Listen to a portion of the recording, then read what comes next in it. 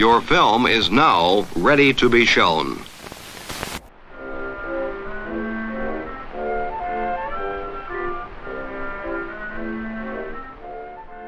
Good morning, I'm Justin Hendricks, editor of Tech Policy Press, a nonprofit media and community venture intended to provoke new ideas, debate, and discussion at the intersection of technology and democracy. Today we have two segments to the show. First, I'm going to catch up with one reporter who has read every single one of the documents leaked by Facebook whistleblower Frances Haugen.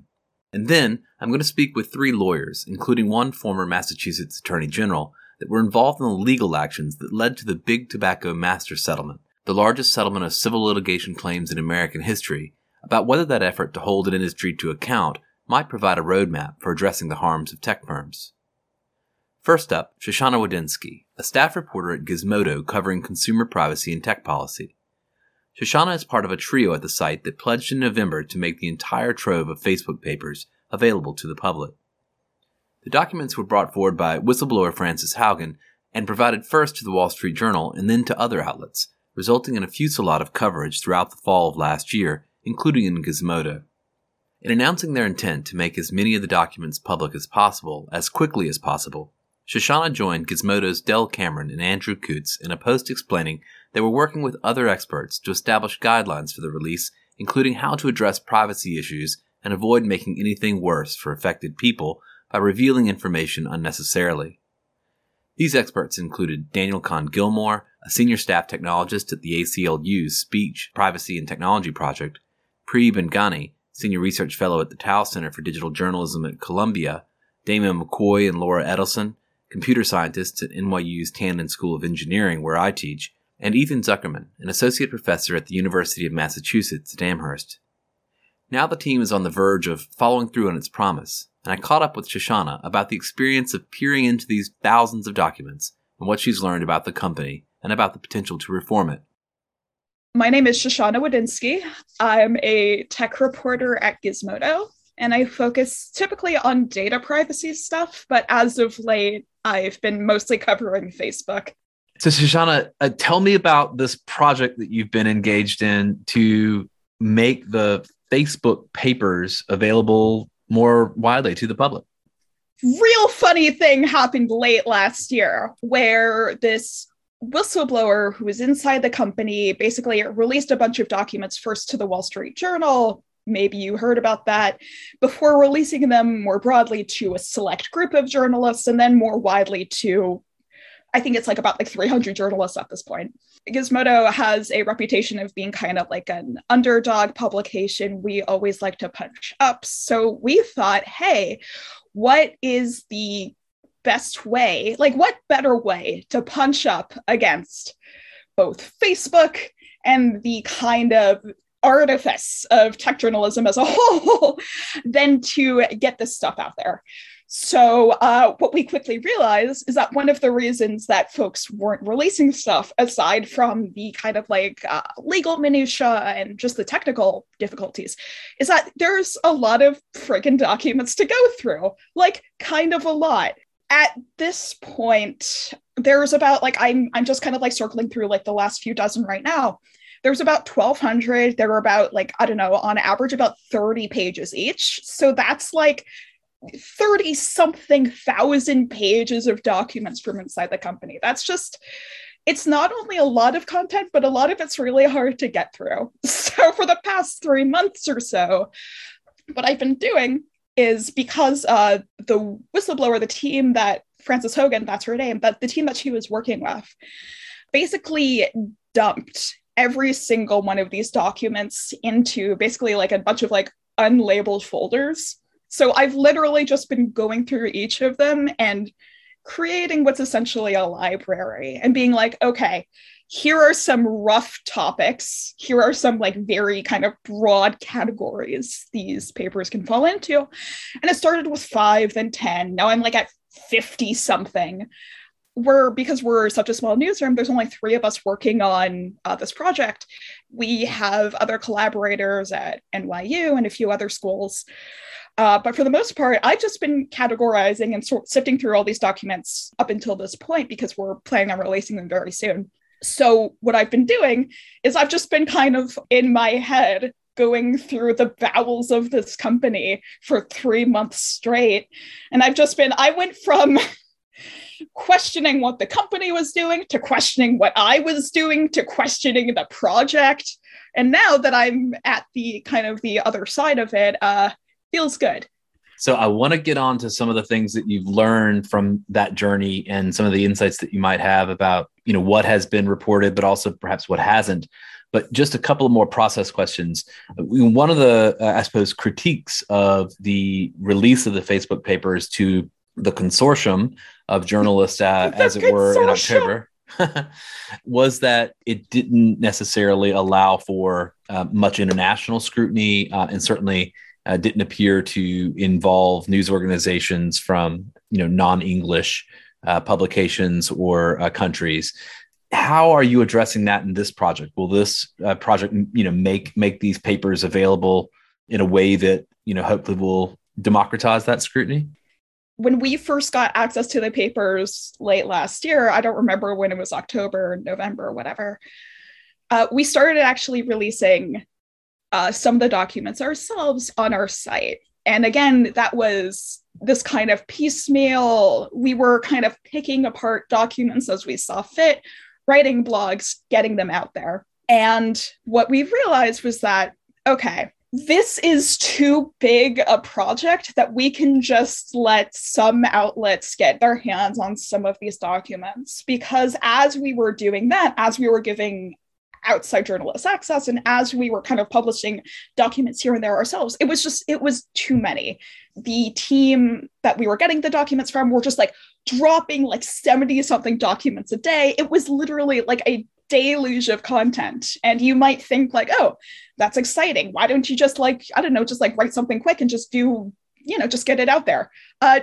Journalism doesn't work like that.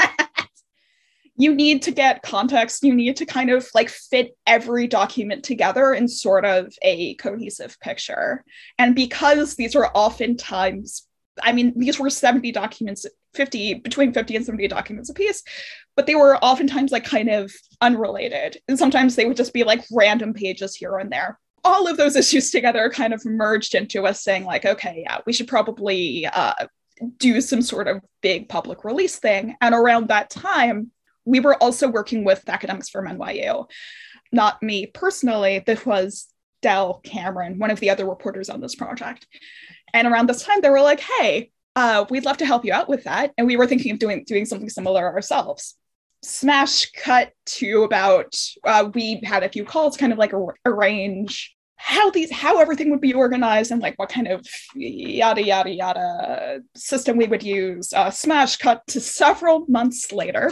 And here we are. I've got pretty much everything categorized and ready to go. And we should be releasing things soon. When we started releasing documents in a live blog way back when, some folks tried to OCR. They tried to kind of get the documents in sort of a machine readable format to make things easier to read, because these documents are literally just pictures taken on an iPhone of a computer screen. So oftentimes they're blurry or whatever. Something that I really want to do is that once we get everything released and hopefully OCR'd, I really want to get them translated into different languages, because all of these documents are written in English. Even the ones that are about Indonesia or Saudi Arabia or Pakistan, they're all written in English, and folks don't necessarily speak English as a first language there. So hopefully, that's down the road once everything is out, baby steps. But that's something that I personally want to get ahead of. But what I can tell you right now is that election stuff is going to be one of the first things we release. Personally, I have other stuff that I want to see publicized first. There's a lot of really interesting stuff with regards to how to research AI and algorithms ethically. There's a lot of stuff on ethics and equity in there, like how to design products for how do you create a racially equitable algorithm. I could see that being very interesting. In fact, most of the reporting so far about the papers has been about the results of the research that Facebook has done, less perhaps on some of those principles or methods. I feel like, yeah, I've definitely noticed that too. And I feel like it's because folks are more interested in impact rather than intent. And like, yeah, I totally get that. Like, you can have the best intentions, as these papers show Facebook's researchers often do. But if the company torpedoes those immediately, then what good are your intentions? I'm interested in that stuff because of like what other researchers will be able to kind of pull from that, and like how folks can like see where Facebook failed and where they could do things and where other companies could like move that research forward in the future. Something I've been saying throughout this project is that a company this big should like a company this big should be able to allocate its resources better. A lot of times, particularly when it comes to things like election safety or civic integrity or whatever, what have you, but fairness, the company doesn't allocate too many resources there. They're much more interested in things like growth or monetization or new products. And they allocate more kind of staffers there, and mostly just kind of focus on like researching things like fairness and equity without really putting any muscle behind it. So you have all these papers that will be like, hey, look at these great ideas for algorithms. Look at what we could do. And then like you'll see documents from like 2 years later where they're just like, yeah, we never ended up doing that. Part of the reason that this project has had me kind of like questioning my own role in the tech reporting zeitgeist is because I'm seeing so much. I'm seeing like so many projects that kind of get off the ground, but then never kind of come to fruition, and so many like half projects that end up kind of rolling out. And I'm just like, what? Why am I writing about this company? It's like an exercise in futility. But then you see the outsized impact that it has, both on our country and in others, and you're just like, how could a company that's barely holding it together and that has these many kind of like these unfinished projects and like algorithms that it's not even really paying attention to after rolling them out, how can a company this like hamstrung, like how? And like throughout all of this, I just find myself asking how more and more. And yeah, eventually what I realized, one of the many things that I realized about this company late into my own work was you have a lot of cases where the right hand doesn't talk to the left hand, and you have a lot of projects that get too big for any one researcher to kind of have a handle on. And when that happens, you get reporting on the company that might be kind of true, but not really. You saw this a lot with the integrity team when it first kind of dissolved. And I was talking to folks inside the company that have worked on that team, and they're just like, why is the reporting so kind of garbage? Like, I can tell you that like these points aren't true, or those points aren't true.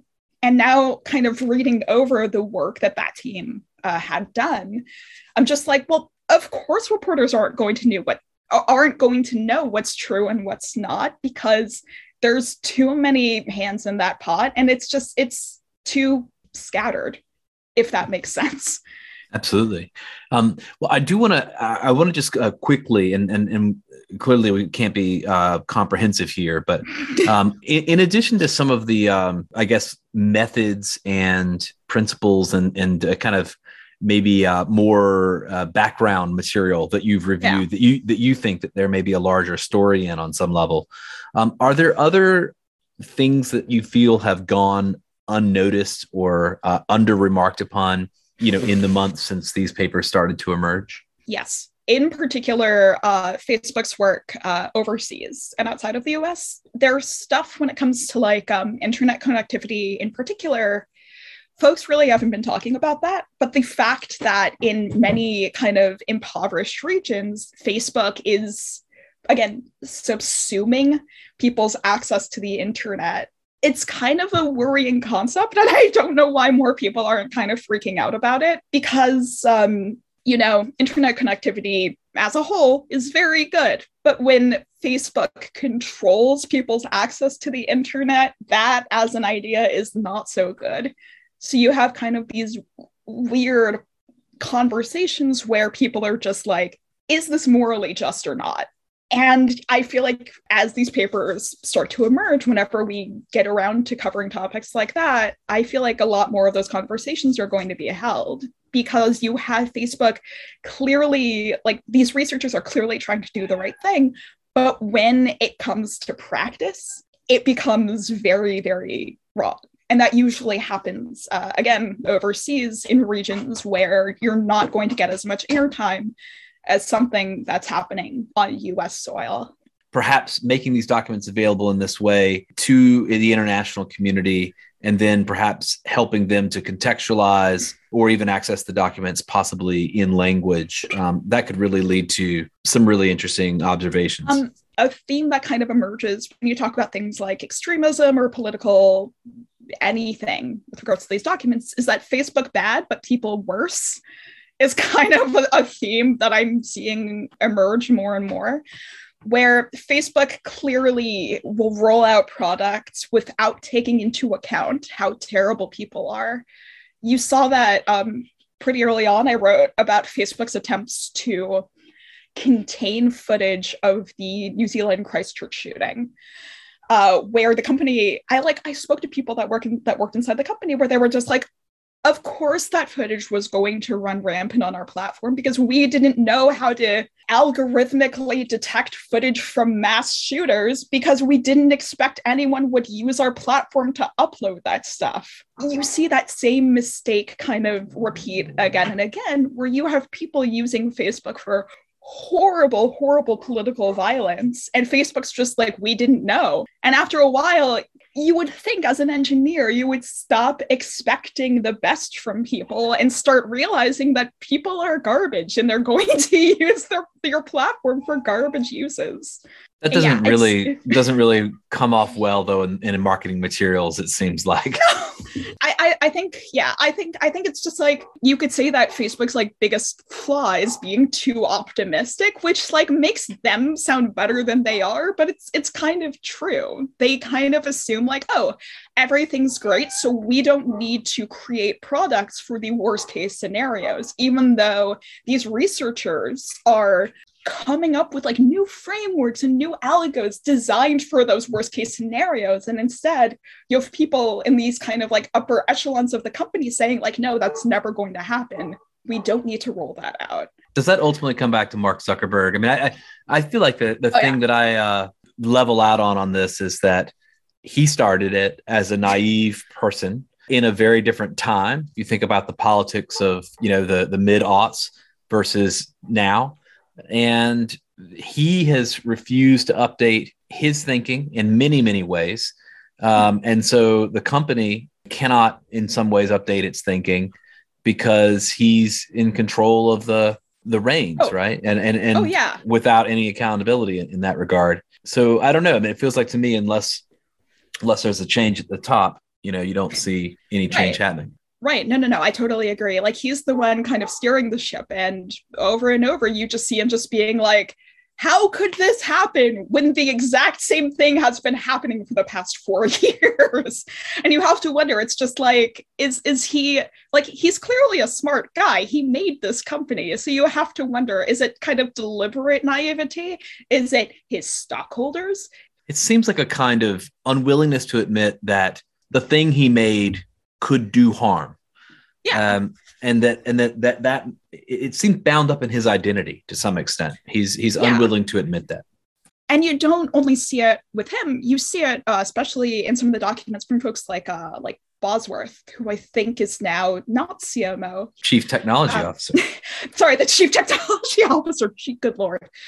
You see it from him in particular, where he has this sentiment over and over that he's just like, our products aren't doing anything bad per se. They're just amplifying the kind of badness that's already inherent in society, and we shouldn't take the blame for that. Well, when at the same time, it's just like, shouldn't you though?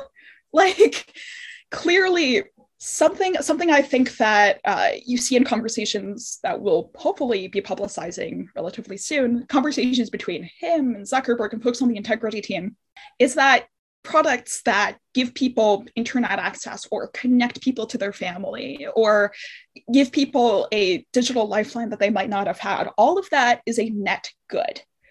But these same tools have the kind of potential for extreme harm. Like, people will actually die overseas because of products that Facebook has rolled out. So you have to wonder, and I've gotten into like arguments with folks that have worked at the company in the past, where they're just like, well, isn't it worth it? You can't ask that question because you're essentially asking how much good is necessary to outweigh the societal violence that this company has wrought. Personally, when I signed up to be a tech reporter not that long ago, I've only been doing this for about 3 years, that is not a question that I signed up to answer personally. But I guess, that's just how things are now. Is there anything else you want to get across about this project, or I don't know, any shout outs, anything of that nature? Company too big. That's it. that's all. There is one person that I want to shout out. The biggest shout out that I want to give is to Laura Edelson over at NYU. Her research on Facebook's political ads has kind of fallen afoul of the company before, and she's kind of always in their crosshairs, but she's also one of the main collaborators that we're working with on this. And she's been a tremendous help to me personally in kind of sorting through all of these documents and making them understandable, hopefully to readers once we start releasing things. There's a ton of other folks we're collaborating with also, and that list will be growing as we start to kind of tackle some of the headier subjects in these documents, like both the stuff overseas, but also things like human trafficking and online extremism. So as we start to kind of delve into those topics more, we're going to be reaching out to folks outside of our company, because none of us have expertise in those sorts of subjects, to help us kind of contextualize things and make them understandable for readers. So stay tuned. It's all I can say. Well, it sounds like this work stream that you fell into in October will now, it looks like, carry on for many more months, unfortunately for you. I'm sorry to make that gross noise, but it's been so long. And, I keep thinking that there's a light at the end of this tunnel, and then that light just keeps getting farther away. But, that's kind of what we signed up for when we agreed to do this.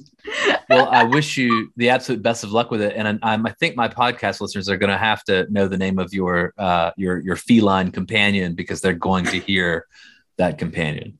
This is my roommate's cat, Saffron, and she is locked inside my room right now. Saffron's made her or his first appearance on her appearance on the first on her first podcast. So, Shoshana, thank you so much for doing this. Awesome. Thanks, Justin. Happy to.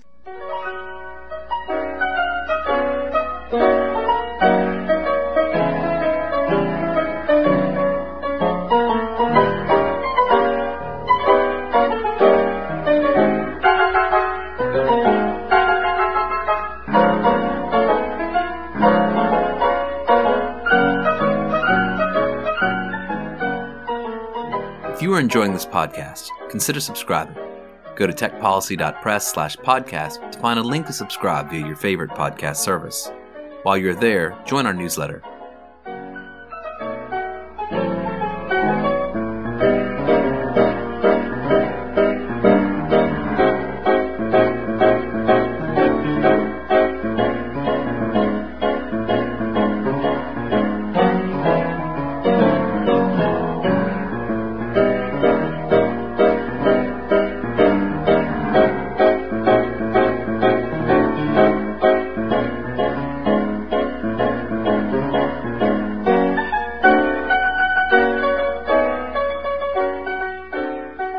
That first segment may have you thinking about what can be done to hold Facebook, now known as Meta, legally to account.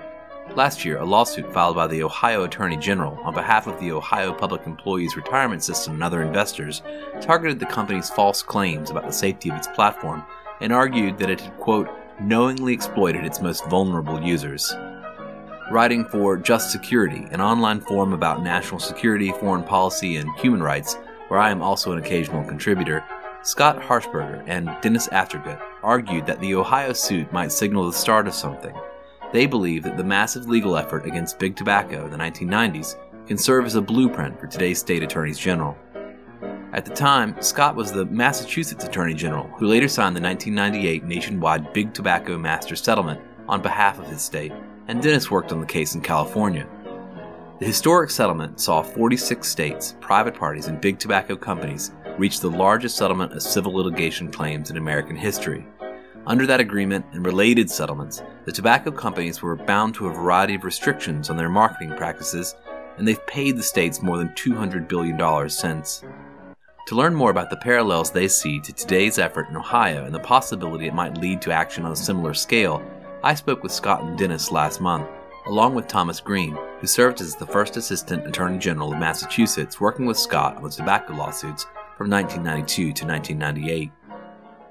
Scott Harshbarger, I'm senior counsel at Kasner Edwards in Boston, former Attorney General of Massachusetts and president of the National Association of Attorneys General, among other things, and also now, the last couple of years, the co-founder and chair of Lawyers Defending American Democracy, a group formed to try to mobilize the legal profession to protect and defend the Constitution and rule of law against the assault that's pretty systematic on the forces of democracy and the rule of law. And that is how I met Dennis.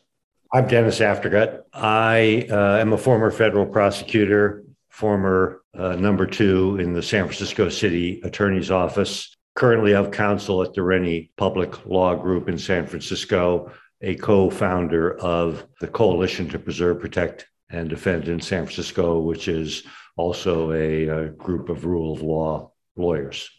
Hello, I'm Tom Green. I was the Chief Deputy Attorney General under Scott Harshbarger in the 1990s during the commencement and ultimately the settlement of the litigation against the tobacco industry, pursuant to which they have now paid over $200 billion and continue to owe payments to the states in perpetuity.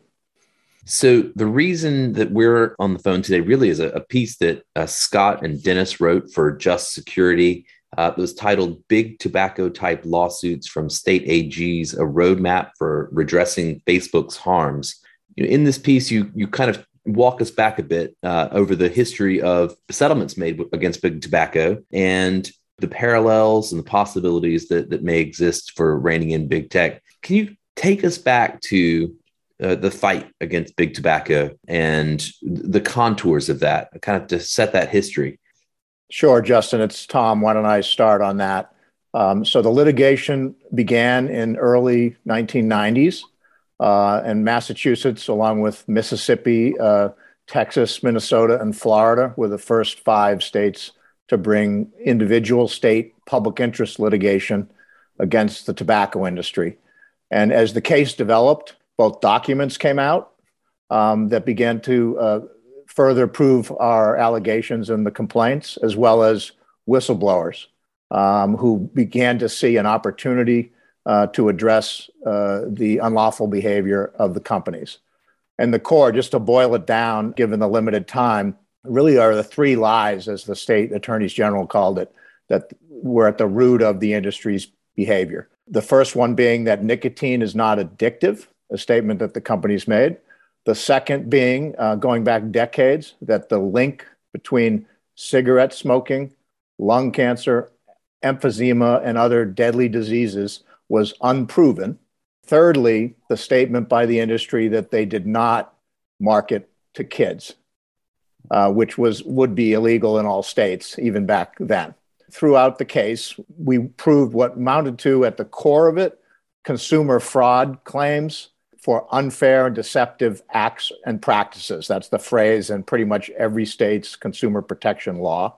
And that included material misstatements in marketing and the targeting of kids, and the documents, that came out proving that that was an intentional strategy and not just something that was happening, at the retail level. We clearly also sued for money because Medicaid is the largest line item in every state's budget, and the largest cost item in every Medicaid budget is due to tobacco-related disease and death. The cases were ultimately settled in 1998, late 1998, in the case of 46 states signing what's called the Master Settlement Agreement. 4 other states had individual settlements because their trial dates predated the conclusion of the negotiations over the larger settlement. Let me also just add on that, because Tom is exactly right, and not to belabor this. But the other piece that to me was important was it was a bipartisan state attorney general effort. That is, people did not identify as Republicans and Democrats. It was states taking on behalf of consumers in their states, people who were vulnerable and victims, and seeing their role as attorneys general as being to protect the public interest and health and safety of each state. And that was the way that the case developed over time. It also was, the second piece was, much like we arguably face today, was that the industry did not take it particularly seriously. They had been successful for years in deflecting these things. I think they underestimated what it meant to have attorneys general representing the public interest taking this on. The battle we faced was that nobody has ever been successful here. And so when you started this in 1994 and 1995, it was somewhat of a fool's errand.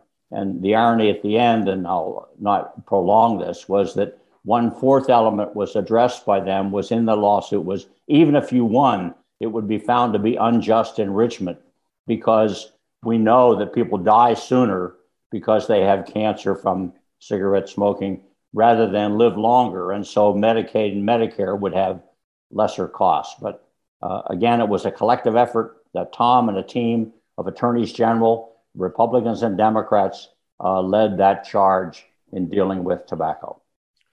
Justin, it's Dennis, and I'll add a little bit to Scott's point about bipartisanship, which is extremely important.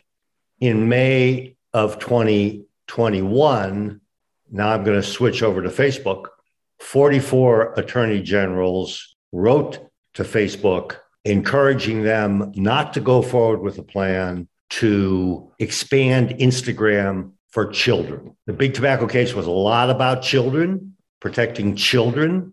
And we already have the beginnings of bipartisanship with respect to Facebook. One other point on that, in November, the Ohio Attorney General, a Republican, sued Facebook for securities fraud very closely, with allegations very closely related to those in the big tobacco case. One small last point, slightly undercutting the point about bipartisanship. In California, the Republican Attorney General refused to join early on. He joined later on when it was so successful, but he refused to join early on the tobacco lawsuit. And therefore, and this is my connection to big tobacco, San Francisco, where I was the chief assistant, joined the lawsuit. I used to say San Francisco was the 10th state to sue big tobacco back in the 1990s. But as I say, the Republican Attorney General, Dan Lundgren, did join the lawsuit later on to get his piece of the action. Just sticking with the situation in the 90s and with big tobacco for a moment, one of the things that occurred to me to ask you all is the relationship between the lawsuits, the actions by the AGs, and the science at the time, the medical science at the time. I have to admit, I grew up in a town that produced an enormous amount of tobacco. And there were a large number of people that I was surrounded by who, even in the mid 90s, did not believe that nicotine or that cigarettes were harmful to people's health. But of course, the science had begun to bear it out. How important was the sort of state of the art with regard to the medical science around nicotine and other carcinogens in cigarettes to the legal action? Yeah, that's a great question, Justin, because I think like you in our youth, which was before your youth in my case, the thought was, okay, a cigarette is just tobacco leaf rolled up and then there's a filter on it. What was great about the Attorney General effort, I think, and this was a point Scott really forced into my brain, was that we needed to have partners and allies, and we needed to understand the rest of the constituents that were focused on tobacco control. And that included the state public health departments. It included the Tobacco Free Kids organization in Washington, D.C., and it included a number of scientists and physicians. And the more we learned about cigarettes was that they were a highly engineered, very precisely engineered nicotine delivery device.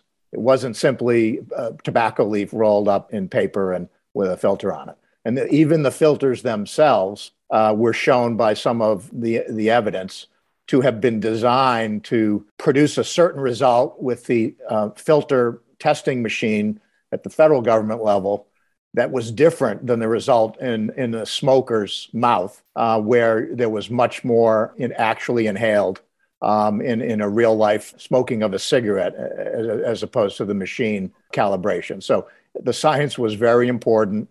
Again, the whistleblowers, and I gather from Dennis, and from the public information, we're beginning to see that, on the Facebook side. That was important as well, because many of the whistleblowers were themselves scientists who had originally worked inside big tobacco. I think that really needs to be emphasized here, because my own view is that the beginning of the whistleblower effort may be the turning point in this whole issue with Facebook, as long as it can be supported. And at least, while it was different for North Carolina AG Mike Easley in terms of this effort, because that was a big tobacco industry state, obviously, and some of the Republican folks who wouldn't step in. The reality was in Massachusetts, for example, and many other states, the public policy had already begun to form in terms of support for changing, whether it was many businesses already beginning to support the idea of banning tobacco, of limiting tobacco use, of restricting access to kids. So that in some respects, this was a time where the litigation actually supported public policy rather than creating the environment. And that was very important because, as Tom says, we reached out and we had supporters from the hospital associations, from American Cancer Society, and any number of other folks who already were beginning to mobilize. And this strengthened their efforts. And that's what you also hope begins to occur here, that you begin to get other people realizing there is a collective community out here that sees the harms, identifies it, and supports it. I am sure that big tobacco fired major artillery in retaliation against the whistleblowers, probably both inside and out. Facebook has a lot of dissenting open discussion internally. It's going to be very interesting as Facebook hunkers down. There are all kinds of signs that instead of being open as they were, they're going to start hunkering down. What kind of retaliation may be attempted against whistleblowers? I'm interested in the reason I was asking about the science is, it felt to me like, in looking at your article and then also what I know of the settlements with tobacco, that there was a kind of, confluence of things that happened at once. The public policy, as you say, the legal approach, but there was also sort of a basis in science that was well established, or in public health. Do you feel like we're at that same point with social media? Or with Facebook in particular? Are there any aspects of that combination of factors that are more or less developed? Well, let me just, on this broad general overview, I think the last few years, and because of the issues that we're raising about the impact of Facebook and others on things like the insurrection, mobilizing people, misinformation, and that kind of an issue, I think you're beginning to see that confluence of events. These are powerful industries, and people might well begin to ask the question, with great power comes great responsibility. and you're purporting to say you're taking care of this. They're acknowledging many of the harms increasingly and saying that they're going to take care of it. And that's one of the things that tobacco, what Thomas pointed out. Tobacco said, well, any problems we're having, we're taking care of that. That is with filters and various ways. And the fact is that here you have substantial evidence now with the radical polarization of the electorate, with the misinformation, with things like January 6th insurrection and others. Many, many people are writing about the impact of social media on our democracy, on our culture, on all kinds of things that hold the kind of civility and decency and foundation that you need in arguably going back to de Tocqueville for the core of a civilized democratic society. And that is very fragile. And social media, by the social scientists and others, are beginning to produce that's accounting for a great deal of the fragility and threats, not just the elected leaders and the voices and other things. That's my opinion. It is beginning to unravel that way. Now, whether it continues is another question, of course. And this is where they have the opportunity, frankly, to Thomas's point and Dennis's, they could reform themselves. They could step up and at least show that they're fully aware of the impact they're having. They're trying to take steps to mitigate their legitimate and use the benefits of what social media provide as their calling card, not face the problems of impact they're having negatively. So you talk about three particular harms in this piece. In particular, you talk about amplifying political and social discord. You talk about human trafficking, and then you talk about teen anxiety, depression, and suicide. We've just now talked about a little bit about political discord. Do you see the AGs picking that one up? Is that something that could be included in a suit, or do you think of that as separate somehow? The Ohio Attorney General in his lawsuit lists that as one of the three big issues that they are seeking to address. I'll let others talk about that more directly, but I think you do have a showcase with the January 6th insurrection. You have a lot of evidence mounting about that. You have the attempt, as many people felt in 2016, by foreign governments to interfere in this way. I think the sense that our core vehicles for democracy, the elections, the credibility of elections, legitimacy of elections being threatened by these kind of things begins to raise that question. And I think it's also the Attorney General is responsible for the public health of our communities in their states. And this polarization is radically affecting that.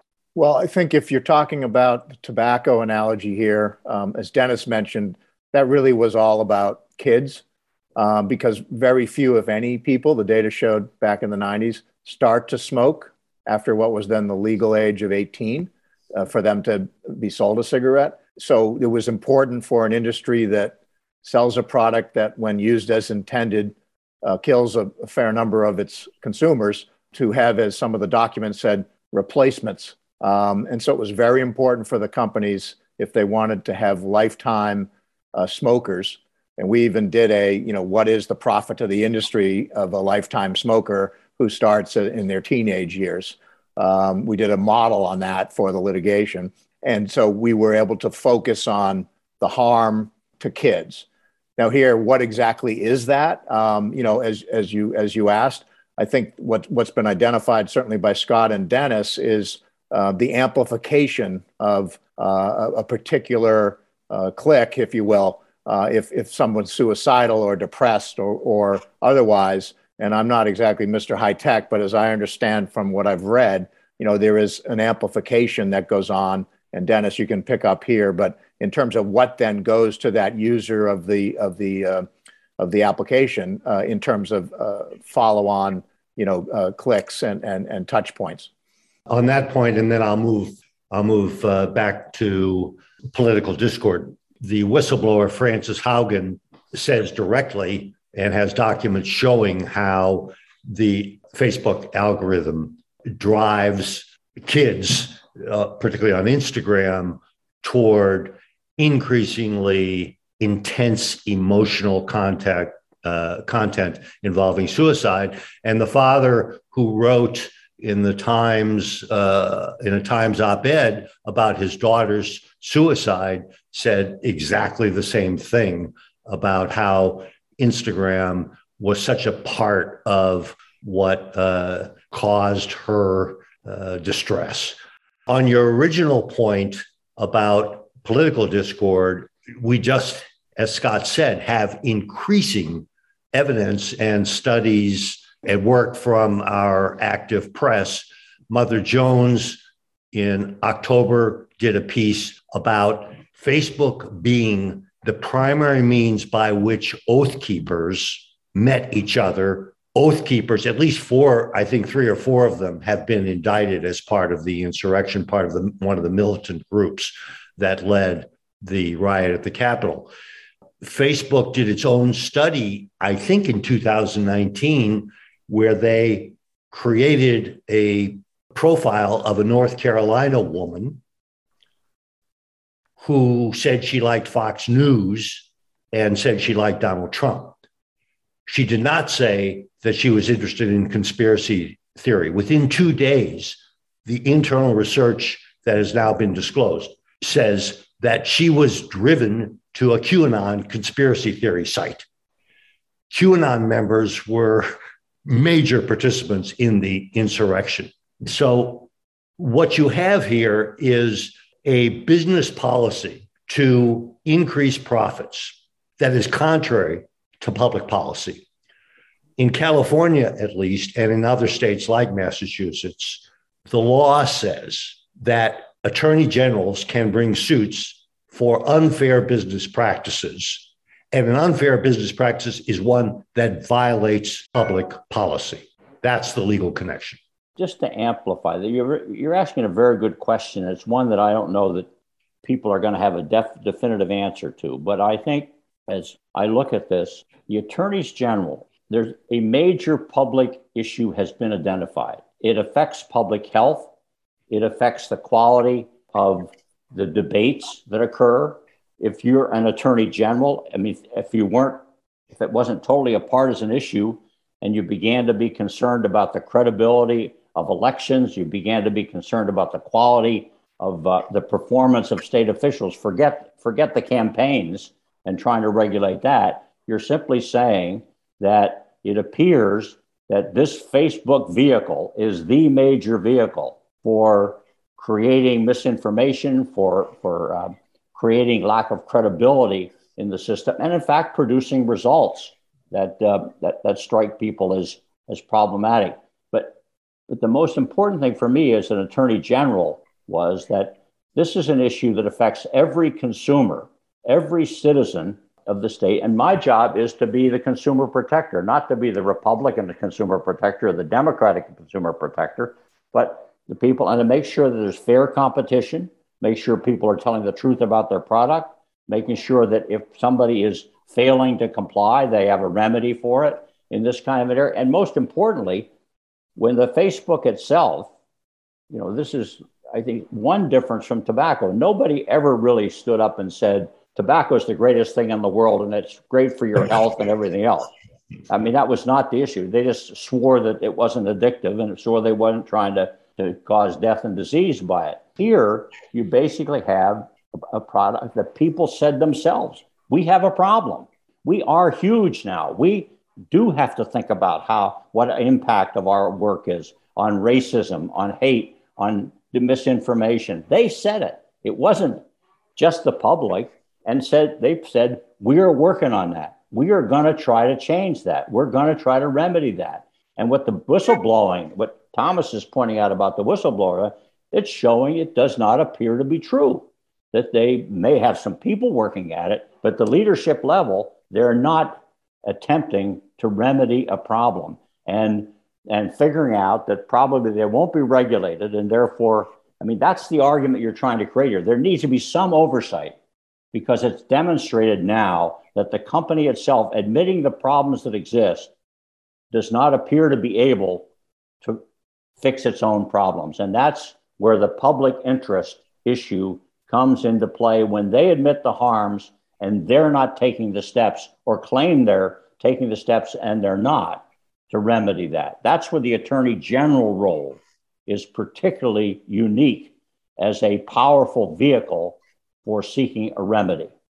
In October, 12 or 13 state attorney generals wrote Facebook asking for more information about their disinformation about vaccine mandates. And this is a source, as you know, of great discord in our society.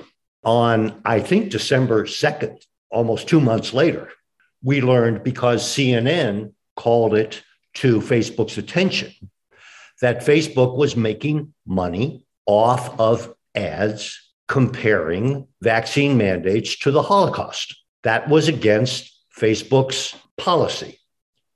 So Facebook then takes action.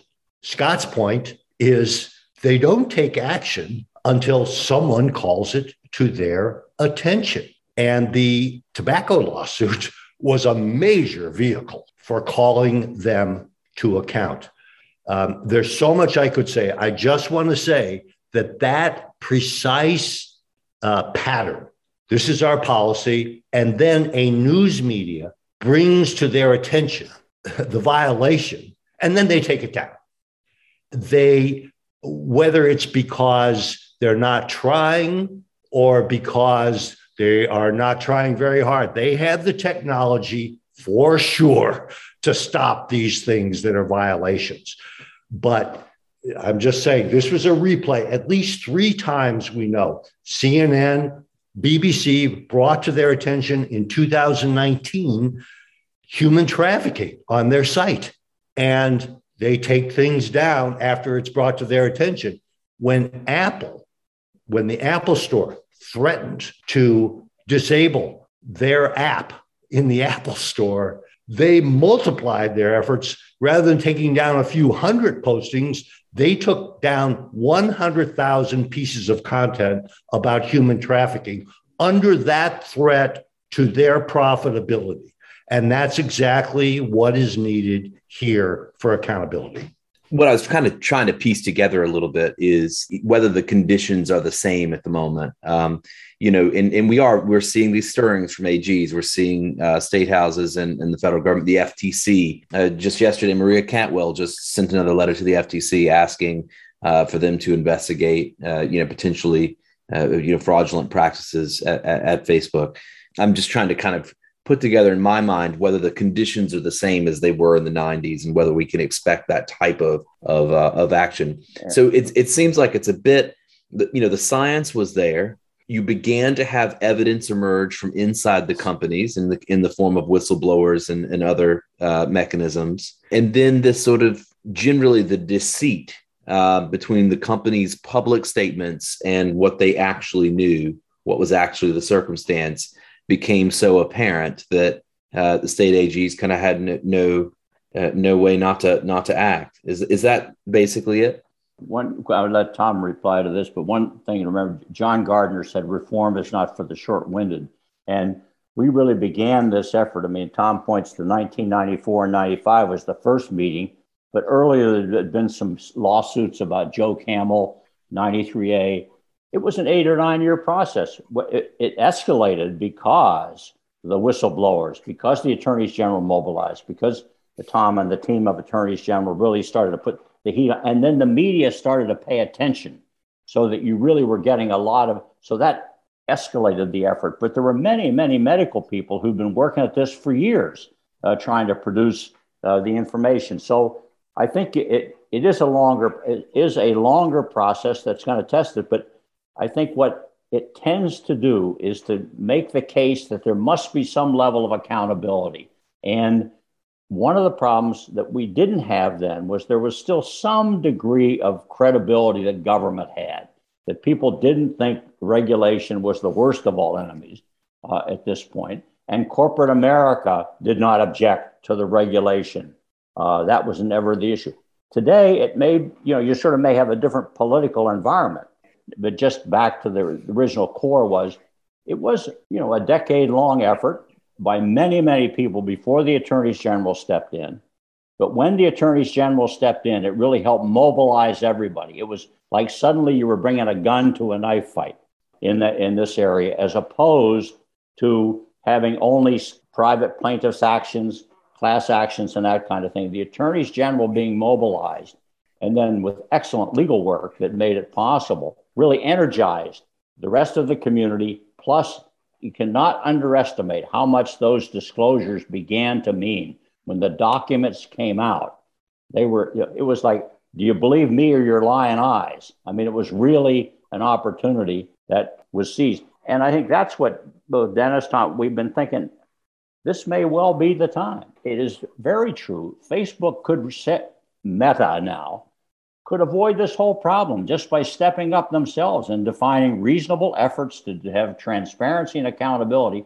That would be hard to overcome. But that's my view about it, is that's why this is the beginning. If the media stays on this, if people keep at this, and if the harms continue, if the harms appear, that's the key. I mean, are the harms going to continue and grow and multiply? Let me add one condition that I think is better than in the 90s. Polls show that 3/4 of the American public believe Facebook causes more harm than good. I don't think that was the same situation, Tom, you may remember, with respect to tobacco. No, and you're right, Dennis. I mean, the cases at the time, and just to put the context, Justin, before the Attorney General's litigations, right, the industry had litigated every case, hadn't settled a case, hadn't paid a dime, continued to propagate the three lies, and it had a litigation budget, even at that time, that my memory was in the $500 million a year range. And so while the cases were working very closely, and all the states were, particularly when we got into negotiations as well, with the public health community, with the organizations like the American Cancer Society, as Scott mentioned, it wasn't like the cases had wind at their back from the general public. It was viewed as an anti-business litigation because the most profitable item in every convenience store, in every gas station, is the cigarette, and was the cigarette then and still is today. So you see some real corporate leadership, more recently with CVS not even selling it. Very large companies taking very profitable things out of their stores. That's 20 years later, obviously, but at the time we had to overcome the lack of any prior settlement or victory that hadn't been tipped on appeal against the industry for decades. We had two advantages, I think, the whistleblowers, and then we did have a small company called Liggett that had been a large participant in the industry, about 18% back in the 50s, had fallen to 2% market share, was bought by Bennett LeBeau, who's more of a corporate raider, not a tobacco guy. And he was advised by his lawyers that, you got some smoking guns in here in these documents. We've looked through new lawyers, and we did our first settlement with, much like you go up the food chain in a drug cartel, we did our first settlement with a small company that, once it was cut off by the other companies in terms of funding their litigation expense, really couldn't afford to not settle. And they ended up in 96, I believe it was, admitting to the three lies, that they were lies, and handing us in 96 and 97, a pile of documents that we flew into courthouses overnight before they could be enjoined from going to the courthouses by the companies. First time I want to say how much I enjoyed the metaphor smoking gun. I think one of the AGs called it a smoking howitzer, as I recall, Scott. I hope it had a filter, though. But the point that Scott and Tom have both made about private lawsuits paving the way, the long process, another parallel. You mentioned, Justin, the FTC. In 2019, the FTC settled with Facebook for $5 billion related to Facebook's many, many privacy invasion mishaps. And then in 2021, we have a settlement with private litigants for a mere $650 million against Facebook for its face tagging without the consent of users. And face tagging is, okay, the artificial intelligence recognizes your face and suggests that you tag that person. The roadway is being paved both by private litigants and now by attorney generals and by the FTC. So it seems like the conditions might exist for this type of activity. It seems like general estimation as a group is that we're probably early in this process, if it in fact unfolds. You mentioned at the start the continued payment settlements that go on from the industry. It'd be good for, I think, the listener to understand that, essentially the industry was asked to pay for the harms that it had produced. Is that right? Do you think that it was asked to pay enough and that's had an impact? I mean, clearly the tobacco companies still exist. They're still profitable. People are still dying of lung cancer and emphysema. Well, I mean, Tom can speak to it, but let me just say two things. One is we never thought that our goal was not to get $200 million consistently. Our goal was to regulate tobacco and nicotine. And that did not occur. The FDA thing did not occur till much more recently. Congress did not act because of in my opinion, political pressure. And frankly, very much of the money that we are getting to the states, for various reasons, state legislatures had moved it into other places other than just public health. And that the hope had been that there would be federal regulation that would deal with this, much like Highway Safety Bureau. So the settlement itself was important symbolically, and it does generate resources. But I guess my message here is your goal here is to get reasonable regulatory oversight of a major industry that in many respects may even be the key major industry in terms of political, social, cultural, and even economic flavor of the country.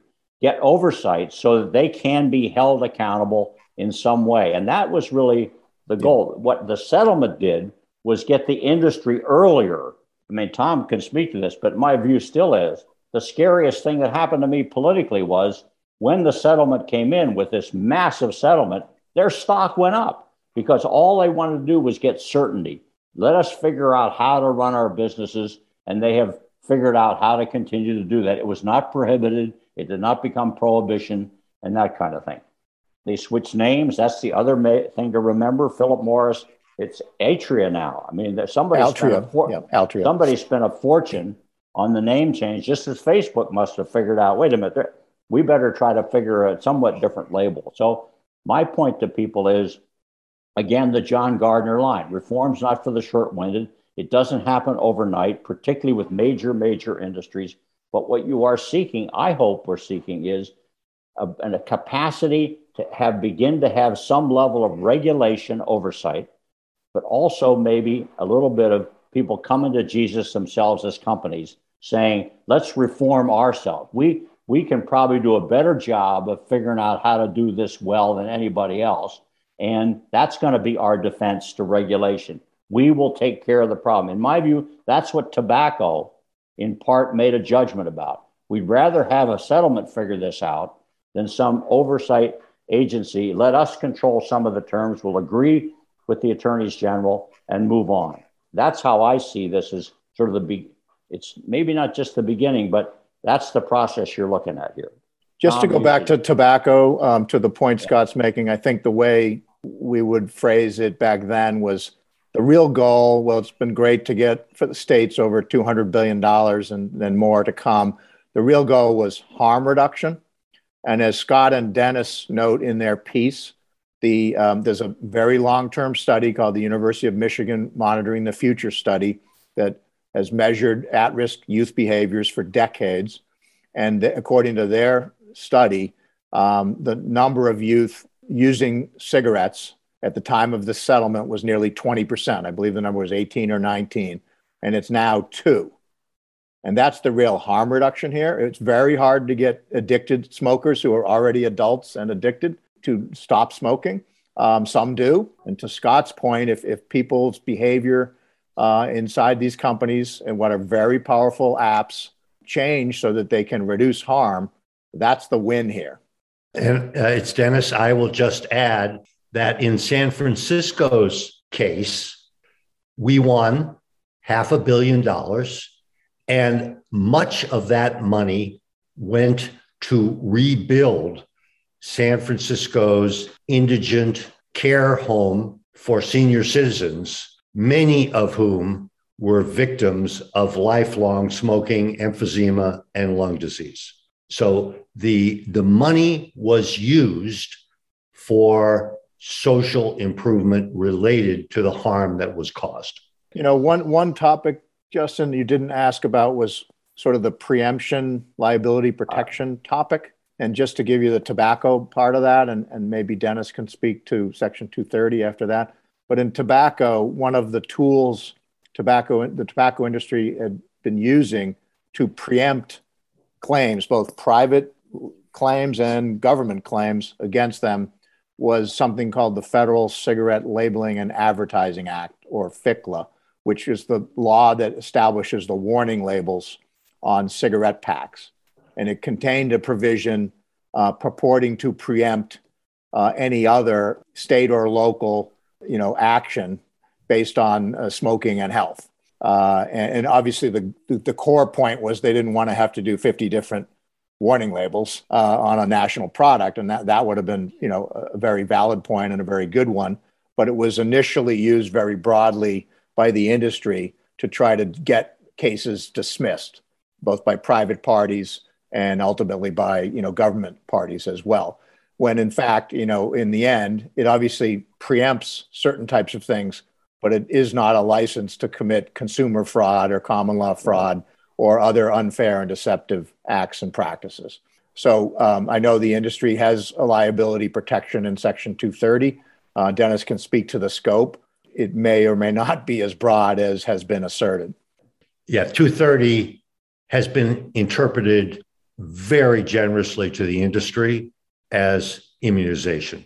My thinking about that is that 230 was adopted at the early stages of the internet to protect these companies as they develop. They are now mature companies. There's a fair amount of bipartisan distaste in Congress for Facebook, but as Scott has said, Congress is also quite paralyzed by its donors, and Facebook is an enormous donor. I think there was a study showing that they spent more than almost every other lobbying industry in the last quarter on Congress. So, the hope there may be tempered. I do think the courts may look at it over time a little differently.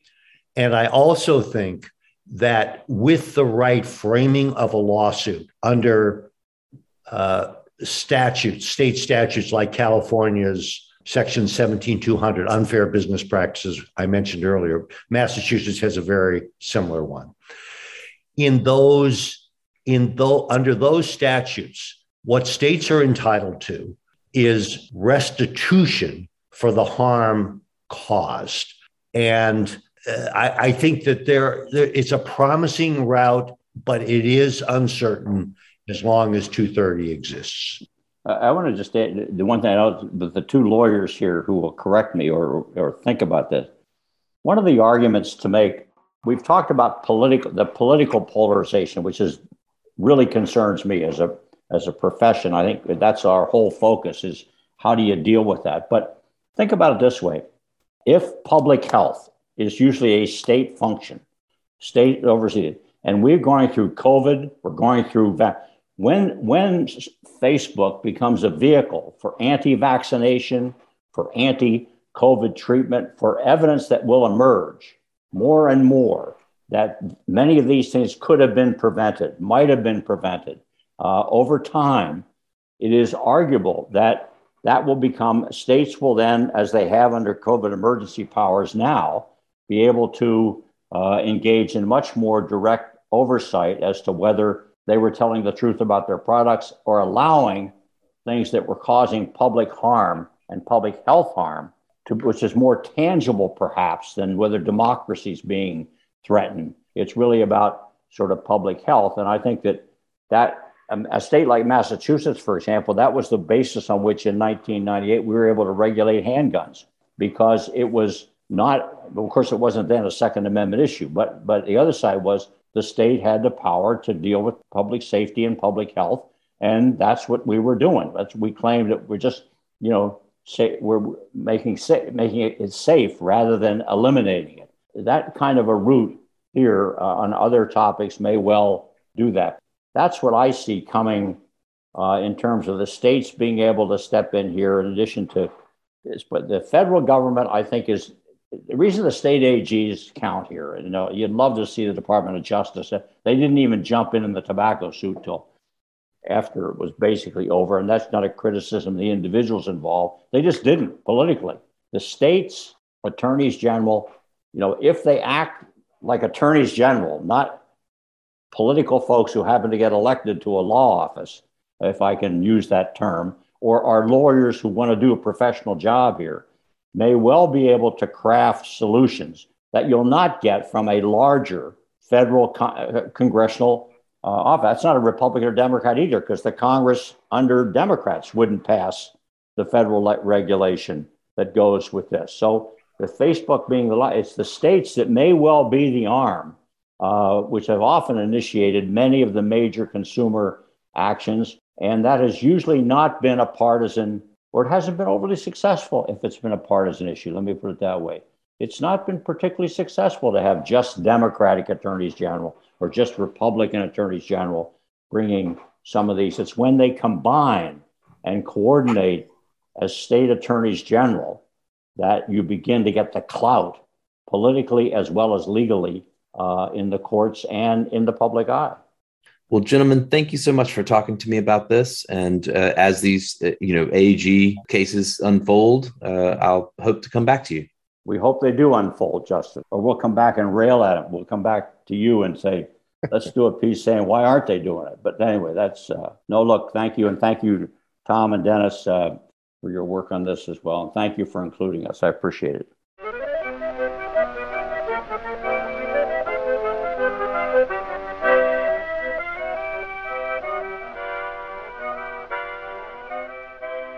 That's it for this week's episode. I hope you'll send us your feedback. You can write to me at justin@techpolicy.press or find us on Twitter at techpolicypress. Thanks to my co-founder, Brian Jones. Thanks to our guests. And thank you for listening.